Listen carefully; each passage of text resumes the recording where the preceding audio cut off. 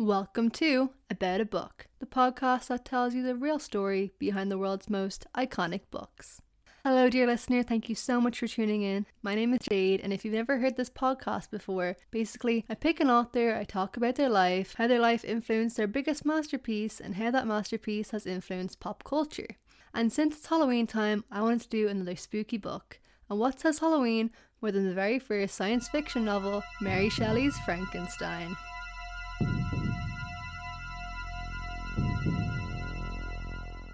If you haven't read the book yet, here's the rundown. Scientist Victor Frankenstein stitches body parts together and creates life. He is horrified by his creation and deserts the unnamed monster. His creation is intelligent and emotional, but is so hurt by his creator's rejection and refusal to make him a girlfriend that he decides to take revenge. Victor tries to save those around him from the consequences of his actions. But is it too late? This is actually my second time recording this episode because the first time round I tried to be a little tech whiz and I messed up the audio. So if these first few episodes start sounding a little bit dodgy, please bear with me. I'm trying to get the hang of recording, editing all by myself. I actually really enjoyed researching this episode. I didn't know that much about Mary Shelley before, and she had so many ups and downs in her life. You're going to want to stick around for this one, so let's just get into it. Mary Wollstonecraft Godwin was born on the 30th of August, a Virgo queen like myself, in 1797 in London. She came from very well-known parents. Her father was William Godwin, and he was a philosopher and a writer, and he was kind of known for being a controversial figure because he had some kind of crazy views. For example, he believed that law corrupted society, and that everyone would be better off if they just kind of did their own thing. I'm not really sure about that one. Her mother was Mary Wollstonecraft, and she was also very well known, and she kind of was known to be quite controversial as well because she was one of the first feminist activists. Shocking. Her parents were quite forward thinking for the time and didn't even really believe in marriage. In fact, her mom actually already had a daughter from a previous relationship, so the fact that William was kind of unfazed by this shows that they weren't really concerned about trying to fit in with societal norms. Mary's mother died 11 days after giving birth to her, and this is something that kind of stuck with Mary for her whole life. She would kind of obsess over her mom's books and her ideas, and she felt like she really got to know her through her writing. She also really just liked to casually chill by her graveside, read books there, kind of chill out. It was like her kind of sanctuary. After Mary's mother passed away, her father wrote a biography of her, and it became very well known. Back then, biographies were kind of written to praise a person, and it kind of glossed over all the flaws, but this was more like a kiss and tell expose. It kind of made her mom out to be this mad woman and kind of undermined everything she said about feminism. So this kind of gave the family a kind of dodgy reputation. But young Mary was really unfazed by this, and she was really close to her dad. The family dynamic was soon to change though, because William knocked up the next door neighbour. Yep, and this woman already had 2 kids, so they were about to become one big, happy blended family. Mary never really accepted her father's decision to get remarried, and she never really liked this woman, Mary Jane.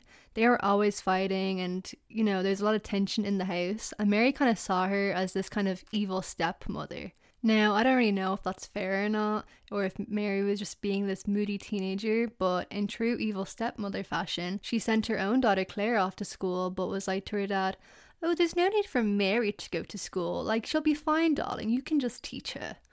Oh, wow, I'm already voice acting. This podcast just keeps getting better and better.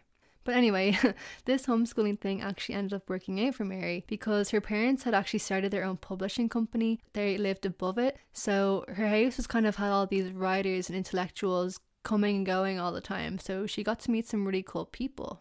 And then one day when she was 16 years old, in walks the romantic poet Percy Shelley. His second name kind of gives a big spoiler about how this is going to go, but just let me tell the story. He was this charming, rebellious, posh kid, estranged from his father and freshly expelled from Oxford.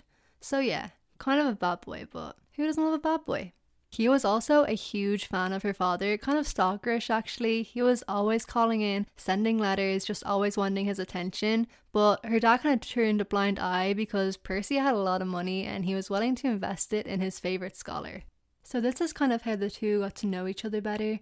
They would take long romantic walks, talking about books and philosophy, but soon they moved on to other things, if you know what I'm saying. Bow chicka bow bow. Mary was smitten though. She'd never kind of felt this connection before, and he was this cool older man. There was only one minor inconvenience, and that was that he was married with a pregnant wife and child. What a scrub-a-dub-dub. Percy was pretty open about this though, and kind of unashamed. He believed in, free love, having multiple partners. But I don't really think his wife felt the same way. This didn't stop then though, because if romantic novels have taught us anything, it's that there's nothing more romantic than forbidden love. So they kind of just had to keep their relationship on the down low for a while. They would just kind of sneak around, and rumour has it she even lost her virginity on her mother's graveside. Kind of weird, but when you're a teenager in the 1800s trying to keep up a secret relationship, you gotta do what you gotta do, you know what I mean? And her sister Claire kind of was always third-wheeling the relationship, and she kind of acted as this go-between, sending notes and kind of helping them keep in contact. But one day, they just couldn't fight the feeling anymore, and had to come clean to Mary's family.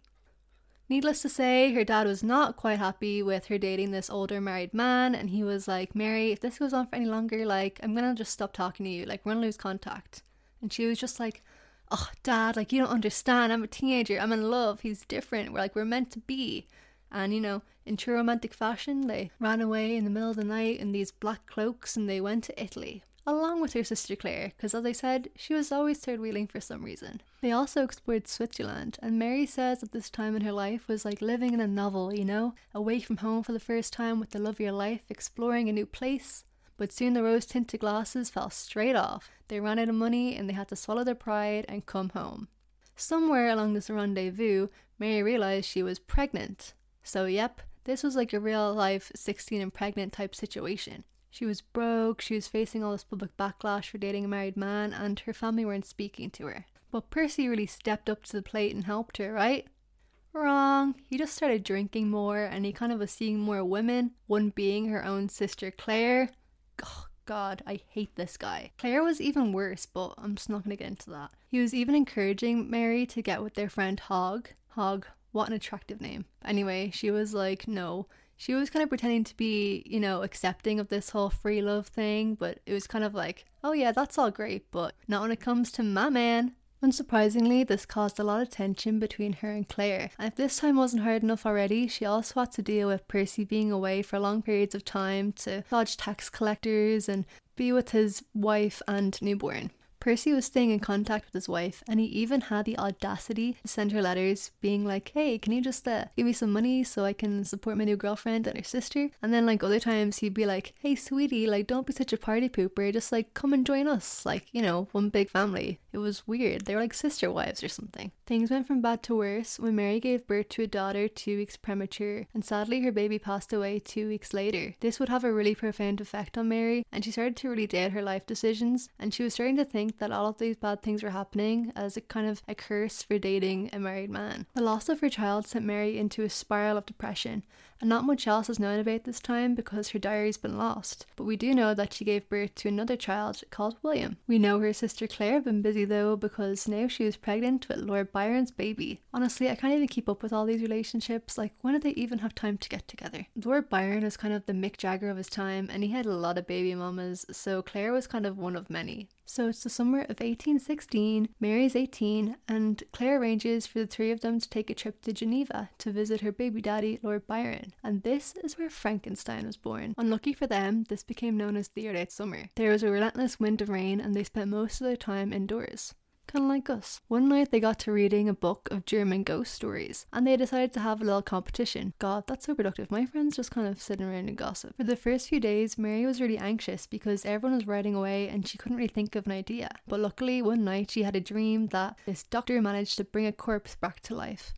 Honestly, I'm so jealous of these people having dreams and then kind of creating things out of them. I just have these nonsensical dreams. Wasn't Terminator a dream? I don't know. But anyway, she also had a dream in previous times that she was able to bring her daughter back from the dead by kind of warming her by the fire. So I guess these two kind of things molded together to create this part of the story for Frankenstein. It started as a short story, but Percy was so impressed that he actually encouraged her to develop it into a full novel. Staying in the house as well was this guy called Polidori, and he wrote a book called The Vampire, which later influenced Bram Stoker while writing Dracula. And if you haven't heard my last podcast, give it a listen. Oh, that was such a smooth plug.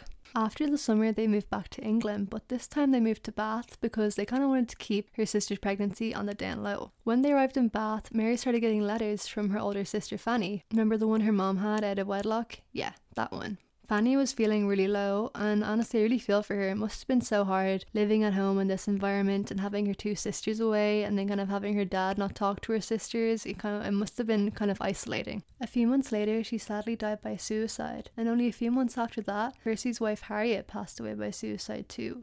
It's really sad and it's really hard to talk about, but these deaths had a huge impact on Mary, so it's important that we mention them. Within the same month of his wife passing away, Mary and Percy got married. It wasn't really even out of love, it was mostly just so that he had a better chance of regaining custody of his kids, which didn't happen. Mary's parents did come to the wedding, but it ended in a big huge row, so it definitely wasn't the happiest day of her life by any stretch of the imagination.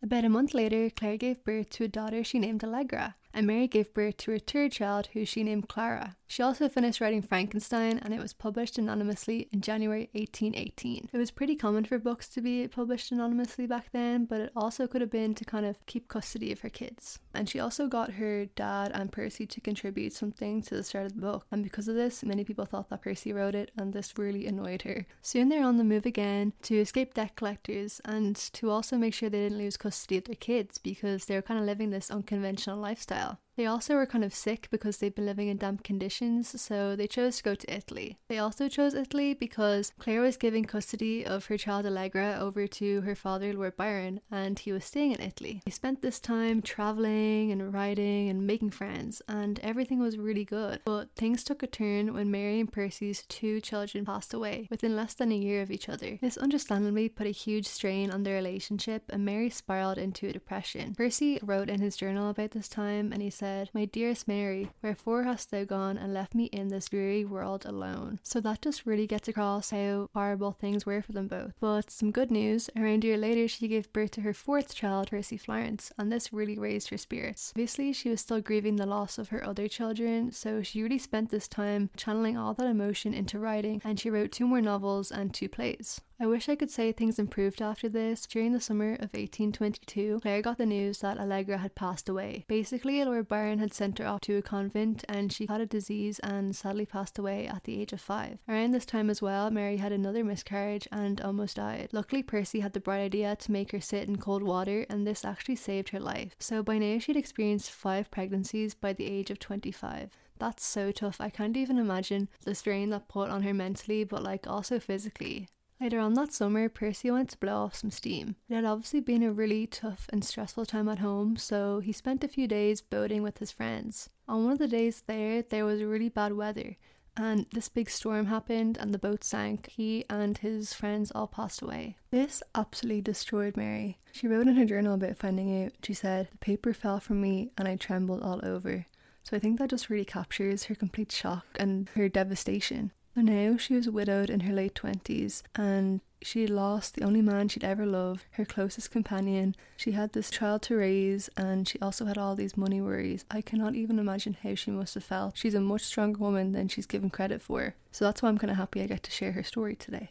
Something interesting I found out was that when Percy Shelley was cremated, his heart didn't burn. Apparently it was calcified, which means there was bone growing on the outside, but personally I think it was evidence that he was a bit of a... He was a great poet though. Strangely enough, Mary Shelley actually kept his heart. She kept it in a silk bag wrapped in the last poem he ever wrote, called Adonais. And spookily enough, this was actually an elegy he wrote for John Keats. I guess Mary Shelley just didn't have the heart to give him up. I'm sorry, that was probably a bit of an insensitive joke. With nowhere to turn, she moved back in with her father and stepmother and focused on raising Percy and writing. She worked for Lord Byron, transcribing his poems and managing the publication of Percy's poems. She also started writing a memoir for both men. As I guess I kind of glossed over earlier, but Frankenstein did reach some success. Her dad was really proud of her. The novel was developed into a play and staged in London in 1823. So she's one of the very few classic novelists who actually got to see their book reach some level of success. She also republished the book in 1831, and this time she made it less gory and it kind of reflected more conservative views. I guess this was her way of trying to reclaim her reputation because she was still kind of blacklisted by society at this point. She didn't really have that many trustworthy friends, and she was also still struggling for money. However, she was contacted by a number of eligible bachelors, including the guy who wrote The Headless Horseman. Imagine if they actually got together, they would have been the ultimate Halloween power couple. But by now she was like pretty done with men, and she was like, I've already married a genius, like I don't need to marry another one again. But what I do think is really interesting and lesser known is that she used the little money that she did have to help other women who were also kind of downtrodden by society, such as single moms or divorced women. In the last few years of her life, she began having speech problems, and she would get paralysis in parts of her body until it was discovered that she had a brain tumour. Sadly, she passed away at the young age of 53. If you're wondering about her son Percy, he grew up and lived a very low-key life. He didn't really want to follow in the footsteps of his parents, which is very understandable because, he really got to see the kind of dark side of this lifestyle. I feel like people either want to be exactly like their parents or totally different. So there you have it, Mary Shelley's life in a nutshell, with more ups and downs than any novel. But speaking of the book, what's the hype and what does it mean? To be honest, when I studied this in college, I read it and I was like, oh, it's fine, I really get it, it's a bit weird. But then once it was actually explained to me, I was like, oh yeah, no, I actually see what she's trying to do, that's pretty cool. So, it's known as a gothic romantic novel, and despite the name, sadly, it's not a cool, grungy love story between two goths. The romantics were actually these writers, and they really believed in celebrating big emotions and nature, and they're kind of against the Industrial Revolution. But Frankenstein actually isn't really against the Industrial Revolution or science. It's more like, you can go experimenting on dead bodies and stuff, but, just be responsible. Mary is kind of like, I'm not a regular romantic, I'm a cool romantic. As I said, Mary was a real pioneer because she pretty much invented the science fiction genre, because this was one of the first books that had science as an integral part of the plot. I guess she was inspired because around this time, society was really excited about this new method called galvanizing, which is basically when you use electricity to cause muscle spasms in corpses. Scientists were really fixated on what kind of causes life, so this novel really tells you a lot about society at the time. The full title of the novel is actually Frankenstein or the Modern Prometheus, and if you don't know who Prometheus was, he was a titan and he was able to create humans out of clay. So kind of like Victor Frankenstein. He also went against the other gods and the status quo and gave humans fire, and this gave them knowledge and power. So like Victor, you could say he was literally playing with fire. I was surprised to learn that Frankenstein Castle is actually a real place in Germany, and Mary must have passed it when she was on the train to Geneva. And near this castle, supposedly there is this man called Johann Conrad Doppel. He was an alchemist and he used to do experiments on animals and rumours about humans, but who knows. But anyway, he created this animal oil that he called the elixir of life. So I think Mary must have gotten some inspiration from this story. The reason why Frankenstein is still talked about 200 years later is because throughout history people have gotten new meanings for it. Some people see it as a political allegory, some people see it as a feminist book, some people see it as a biography of Mary's life, other people just see it as a fictional tale, so there's always something to talk about. Nowadays, it's kind of like this cautionary tale for the future of artificial intelligence. Frankenstein is just a normal part of our vocabulary. For example, there's been this ongoing debate about frankenfood, which is genetically modified food, kind of talking about like, is it ethical? So the same kind of themes as the book. You also have people that create those weird combinations, like that glazed donut burger. Ugh. Frankenstein has just become a horror icon, and he's inspired over 130 horror movies. First one was actually made in 1910 by Thomas Edison. Yeah, I had no idea he made movies either. My favourite Frankenstein adaptation has to be Frankenweenie. I saw it for the first time a couple days ago and it was great. It was about this little kid called Victor Frankenstein and he brings his dog back to life. It was amazing. Needless to say, Frankenstein has definitely left its mark on the literary world and our culture. If Mary Shelley was to know how iconic her character would become, I'm sure she'd be shell-shocked.